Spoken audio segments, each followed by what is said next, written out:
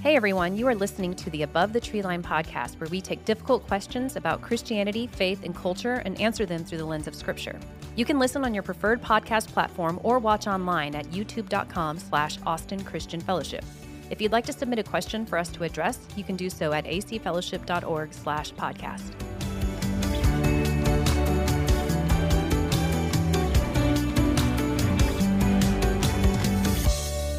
Hey, everybody, and welcome back to Above the Treeline podcast. We are here with Austin Christian Fellowship Pastor Will Davis Jr. Hi, Lauren. Hi, Will. I'm interrupting you because you said I didn't last week. So yes, you will. And I'm Lauren Thurston. You're Lauren Thurston. You're really good at what you do. and I'm going to be hosting this conversation. We have a question that I'm actually kind of excited to dive into, honestly, and it is regarding marriage. Marriage. So, marriage. Marriage. Love. True love. The question here is, in a marriage, does God want the man to be the leader, or should a marriage be based on egalitarianism? If the answer is male headship and the wife rejects it, then what? So then what? Well, define. First, let's define egalitarianism. Define some terms. Okay, define some so terms. egalitarianism is basically saying that regardless of gender, the male and female have equal worth and equal roles/capabilities. And the other term is complementarianism. Complementarianism, which I also have a definition for that. It means that we are equal in worth, but created with different roles. I don't think we should discuss any topic that has a name that has more than 3 syllables. I know. In it. So Egalitarianism and way too many syllables. complementarianism. Yes. We got to change. So I have done, I grew up in a house where we talked about the male has to be the spiritual leader of the household. I can't find that phrasing in the Bible that the male has to be the spiritual leader. No, it's not there. Okay. I think it's implied in the whole headship of Christ, Ephesians 5. Yes. The husband's the head of the wife, as Christ is the head of the church. But I don't think it's stated explicitly. So I want to read that scripture. Yeah. It says, wives, submit to your own husbands as you do to the Wow. Lord. Did you just belch? Lauren just burped on our podcast. That was a belch. Wives, Scowl. submit to your husbands as you do to the Wow. Lord. For the husband is the head of the wife, as Christ is the head of the church, his body of which he is the Savior. Now, as the church... Wait. Why would you groan at that? It's just the word submit is a hard one No, you need to add 2 swallow. syllables to submit. Submit. Submit. That's how you need to say it. It's hard. Submit, woman. Because that's how you need to say it. if your spouse is not always in the right, or like we were talking earlier, if your spouse is not a believer, is the wife still called to submit? It's really hard, in all honesty. We're joking around about it, and I don't want in any way be callous about this, because this verse and the teachings of submission have been so misinterpreted and have been used to abuse women and subjugate women, et cetera, et cetera, et cetera. So let's get real serious about it. We got to go back to Genesis, okay, to get close to this. And again, ACF Above the Treeline people, we reserve the right to be wrong. Mm-hmm. You're hearing my best thinking on it, which on a given day, it could be really bad. So I'm telling you what I think biblically. I've studied the scriptures a lot of years on this. Susie and I try to practice this in marriage. But there's no such thing as a social structure without authority. Right. In God's world. Right. There's anarchy without authority. Right. And even in Eden, there was a social structure. The social structure was Adam was created first, but God made an equal, better half, so to speak, as I like to say. But when the chips hit the fan, I said chips. When the chips hit the fan, let's get that. I'm mixing my metaphors there. Yeah. Definitely mixing my metaphors on that one. God held Adam more accountable than he held Eve. It's called the sin of Adam in Scripture. It's not called the sin of Eve. Right. And he did create Adam first. He made Adam first. And he gave Adam the job of naming all the animals. Yes. And he created Adam from dust and created Eve from Adam. And as far as we know, Adam's the one who told Eve the rules about eating from the tree. We don't know that God told her because Eve misquotes it. So we don't know. But when it came down to somebody's going to be held accountable, it was Adam. And so there is an even though I think male and female were created equal, there appears to be a male responsibility and authority level that isn't placed on women. But could that also be because of culture? No, I don't Back read. then. Again, if Moses is writing to that wonderfully former group of slaves, the Israelites, he clearly wrote in a Genesis 3, post-Genesis 3 world where women were property. Okay? Yeah, and men weren't even allowed to speak to women. But he's accounting the Eden account, I believe, under the inspiration of the Holy Spirit. So I can be skeptical of that, but I don't have any biblical reason to be skeptical about it, because in Galatians 3, Paul comes along and says there's not male or female, slave or free, Exactly. or educated, whatever it is, Gentile, Jew, it's all one in Christ. So Right. he undoes that hierarchy that's there in Genesis, Yeah. in that curse. So I don't think it was Moses looking through cultural lenses. I think he was looking at the way God did it, and Adam was held to a higher standard, maybe because he was created first. And then Paul comes along in Ephesians 5 and says, yeah, husbands are the head of the wives, just like Christ is the head of the church. But how does Christ lead the church?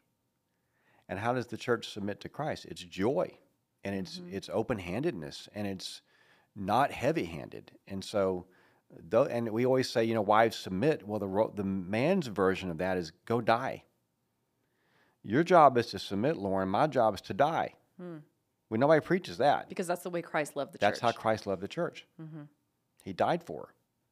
So I remember calling a friend of mine years ago when Susie and I were going through some tough patch in our marriage, griping about Susie, and he said, "Are you dead yet?" He said, "Call me when you're dead. Your job's to die. And it sounds like you're still breathing. So when you're dead, call me, we'll talk." And that's my role. And it's not even based on, I'm supposed to die for Susie, whether she submits or not. Well, there's an interesting question. If the husband, please rescue me if the as husband I'm does digging a hole. not love the wife as Christ loves the church, is the woman's job still to submit to the husband? According to 1 Peter 3, I believe so. Okay. Now, you've got to be careful with that, because in today's world, submission can lead to violence or other things, and I'm not going to advocate for that, obviously. But yes, the wife is to honor her husband as her authority, even if he doesn't act like it or isn't worthy of it, as far as she can. If he's the authoritarian and he's making bad calls, does she still have to honor that? By submitting to her husband, she's also submitting to God. But what if he's doing something against God's word? Give me an example. Okay, let's take rejecting the Spirit. Let's take the big sin. He's a lost guy. Yeah, he's a lost guy. He's not a believer. He does not adhere to the word of God. The wife is a believer. She entered into that covenant, knowing that. What if she was not a believer when she entered that She's covenant? still supposed to submit to him as best she can, and let God work it out. So the backdrop of this whole thing is prayer.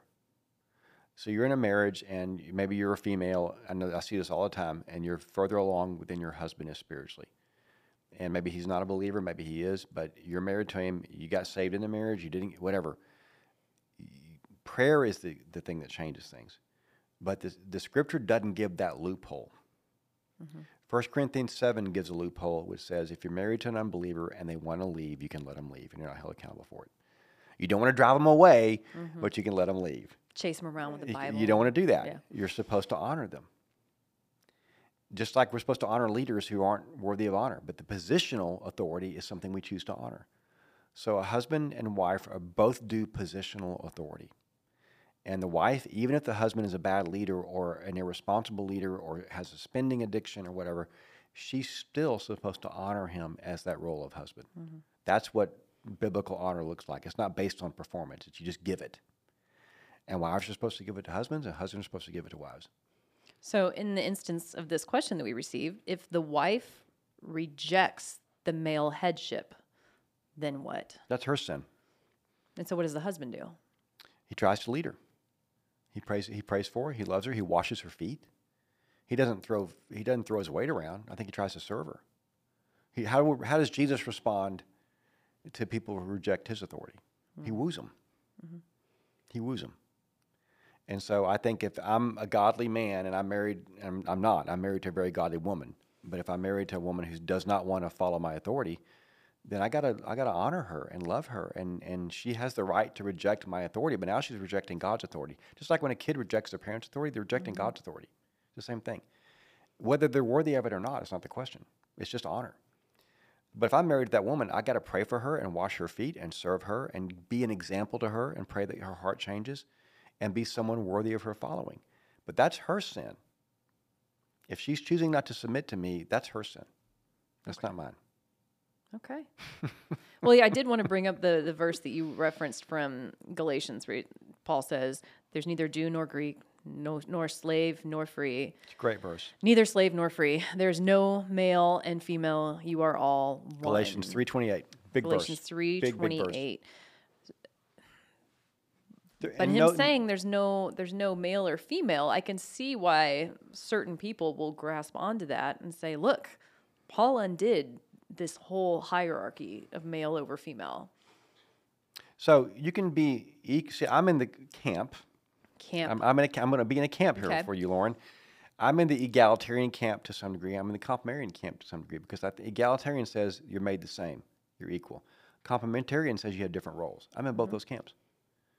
I think Susan and I are equals when we have different roles, and we function well in our roles. Yeah, so that's equal worth, different different responsibilities, different responsibilities even, and we try to be okay with those. But in the Davis household, we make decisions through prayer, and we try to make decisions out of unity.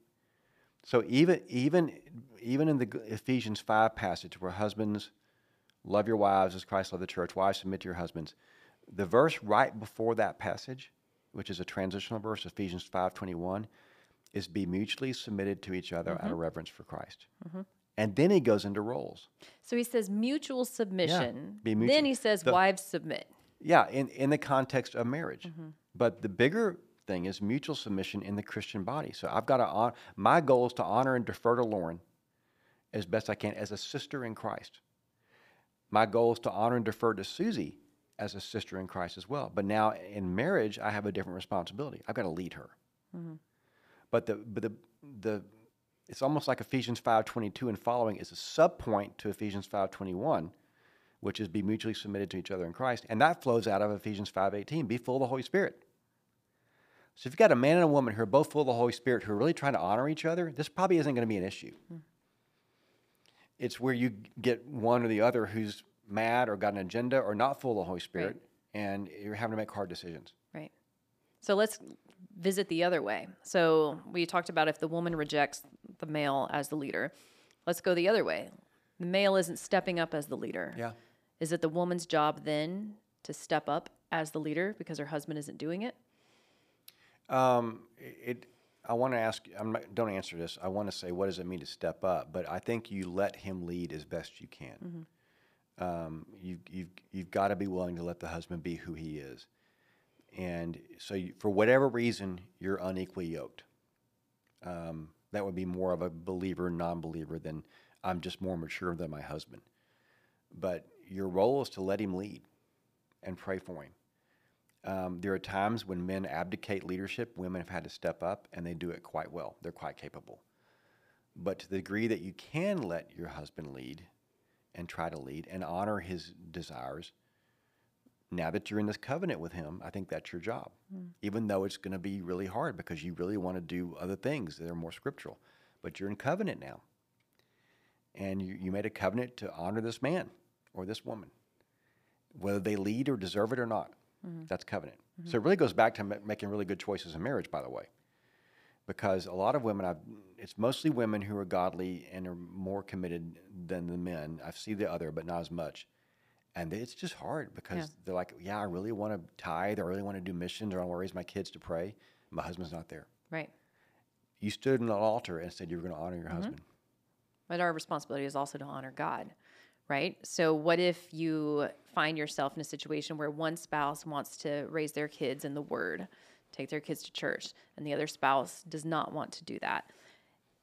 You want to honor God because it's your role as a parent to make sure your children have a relationship with Christ. If you're a believer, that's our job. And you want to honor that. But if your spouse is saying, I don't want you to do that, then what do? Pray like crazy. Yeah.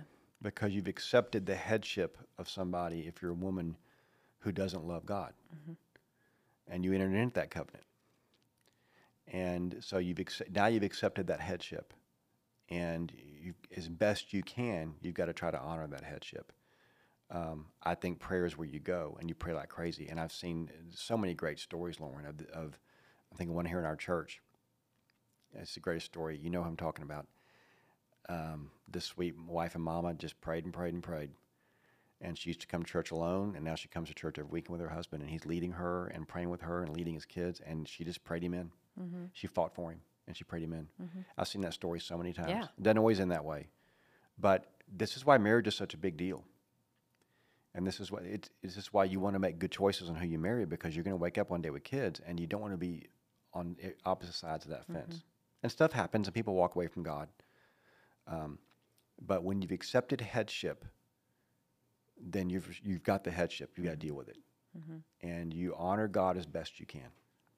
Right. But remember, Paul told Christians to follow leaders who are persecuting them. Mm-hmm. That's how important authority is in the Bible. Right. Now, I did not just endorse a wife taking abuse. Right. Don't anybody misread what I said. I'm not endorsing that. But authority is a really big deal in Scripture, and it flows apparently in the home through the man. Mm-hmm. That's the role in the home. So you mentioned tithing, for example. Yep. Because tithing is... Because pastors do that. Pastors mention tithing. Tithing is a biblical principle. It's something that we're supposed to do. ACF stands for always collecting funds. Always. Did you know? Yes. It's collecting the tithe. So if you have one spouse that wants to tithe and one spouse that doesn't, let's try it one way. Let's say the female wants to tithe, the male does not. Then the female's supposed to submit to the male and his wishes, and they don't tithe. What I know a lot of couples do is typically, not always, it's a dual income home. And the wife will say, "Are you okay if I tithe on my income?" Mm-hmm. And typically the man has no issue with that. If the husband says, "We're not going to tithe," I think the wife needs to submit to him. What she can do, tithe in secret? Like God's going to honor that? I'm going to tithe and not tell you? Yeah. You're going to money launder for the kingdom? Yeah. No, I think the wife's got to submit to her husband. Mm-hmm. And that's what you get when you're married to somebody who's not following God. Mm-hmm. Now we're not going to tithe, we're going to miss those blessings, but I'm under your authority. So here we go. Yeah. So you also mentioned unequally yoked. Yeah. That's a word that I grew up hearing a lot when I was a child. Like, don't be unequally yoked, which for people who aren't familiar, it's basically, you can explain this. You've explained yoked before. It's a business term. 1 Corinthians 6:14, I think, but it's a business term of entering into a business transaction with someone who has a different set of values than you do. And then it is applied to marriage as well in that passage. And so a yoke, a yoke for oxen, it was the same size, and you had two places, one for each head of the different ox, and it was both supposed to carry the same weight. Mm-hmm. And unequally yoked was you had one oxen who was doing all the work, mm-hmm. or had a different set of values or whatever. So the image is, you do not want to enter into a holy covenant with someone who doesn't honor the same God you do, mm-hmm. especially in marriage, marriage is a holy institution. And so we even dealt with this as a church in our early days, and we really regretted this decision. I'm going to get very honest with you here. When we got into this building, we took a loan from a non-Christian institution, and we were subject to their laws and their rules and their interest rates and their regulations, and they could push buttons and make us jump through hoops because we owe them $4 million. They weren't a God-honoring organization, and we had to be under their authority because we signed a contract with them. Right. So that's not the smartest way to do business in the kingdom, honestly. And I regret that decision to this day. God gave us a building, and we got out of debt, but I regret that. That was the decision I would not do today because I felt like we compromised God's word. I didn't have the faith to pray the money in. Mm-hmm. So we got a loan. We put much money to a secular organization that had us jump through all kinds of hoops, and I regret it. And so in marriage, that's why choosing someone who loves God more than he or she loves you. Mm-hmm. Not as much, but more. So you had said previously, you're not talking about unequally yoked being one partner is more spiritually mature than the other. You're unequally yoked is one believer and one non-believer. Well, that can be a version of being unequally yoked, and that's not uncommon at all because people grow at different paces. But I think the more direct context is like you're night and day. Mm-hmm. You're a believer and you're not a believer. Mm-hmm. That's the more traditional version of that. But it can be. A lot of women in homes are simply more spiritual and godlier than their husbands. Women are more spiritually intuitive, I think. I agree. And I know you do. Shocked to hear that. And so the guys have got to work really hard to lead, because they're women. Some of those women are on fire. They're kingdom warriors, and I got to work really hard to keep up with Susie because she's a warrior, and it's on me to lead her. And that means I got to run really fast because she runs fast in the kingdom. And it's on us guys not to forfeit. It's easier for God to say, "Hey, you just do it." Well, now you just abdicated. And I'm sure the first time of abdication took place when Adam was sitting there very quietly while Eve was having a conversation with a serpent. He was there. Eve, you handle it. And she got deceived. Her sin was deception. His sin was just, we're just going to do this. Yeah. His was rebellion. It's the worst sin. Anyway, I'm digressing. But if there's a single parent household, regardless of the gender of the single parent, that person should be the leader, especially if there's not a male to submit to. You got to be the leader. Yeah. That's really hard, but you got to be male. You got to be mom and dad. So your answer to this listener, though, is to love her, to honor her, to woo her. So he's saying that he's trying to lead, and she's not willing to she's submit. An egalitarian. Yeah, you don't. Well, honor her as a leader. Give her as much leadership as he can give her, but also he's got to step up and try to be someone worthy of her following. But does not fight over it. Pray for her. Pray that she's probably got a reason that she's pushing back on his authority, and it's probably before him. So pray that up, but wash her feet. Yeah. But don't abdicate. Right. Don't abdicate. Abdication doesn't work. Because God's going to judge the family temperature on him, not on her, regardless of what she does. He's going to look at that family and go, okay, it's got your name, bro, so let's talk about it. Not hers. Yeah. He has to own that. Man. All right. I know. Yes. Equal in worth. All you have to do is submit. I got to die. Okay? Yeah. Yeah, I never heard it put that way before. Yes. But we're saying equal in worth, different roles and responsibilities. In marriage. In marriage. In marriage. Okay. Yeah. Well, thank you for diving into this one with us. Always fun. These are fun. Above the tree line. And I'm not making up these questions. I know you're not. I think you probably, there's a smoke-filled room. I know there's a smoke-filled room. We all think of these. Yes. Secretly typing in everything. No, these myself. are great questions. I know where you guys live, and thank you for asking them. Yeah. So again, thank you so much for submitting these questions. Keep sending them to us. We love these, especially these real life examples of things that you guys are walking through. So you can send us your questions at azfellowship.org/podcast, and we'll do our best to get through answering all of them to the best of our ability. Yeah. You guys are great. Yeah. So thank you. And we will see you next week on Above the Tree Line.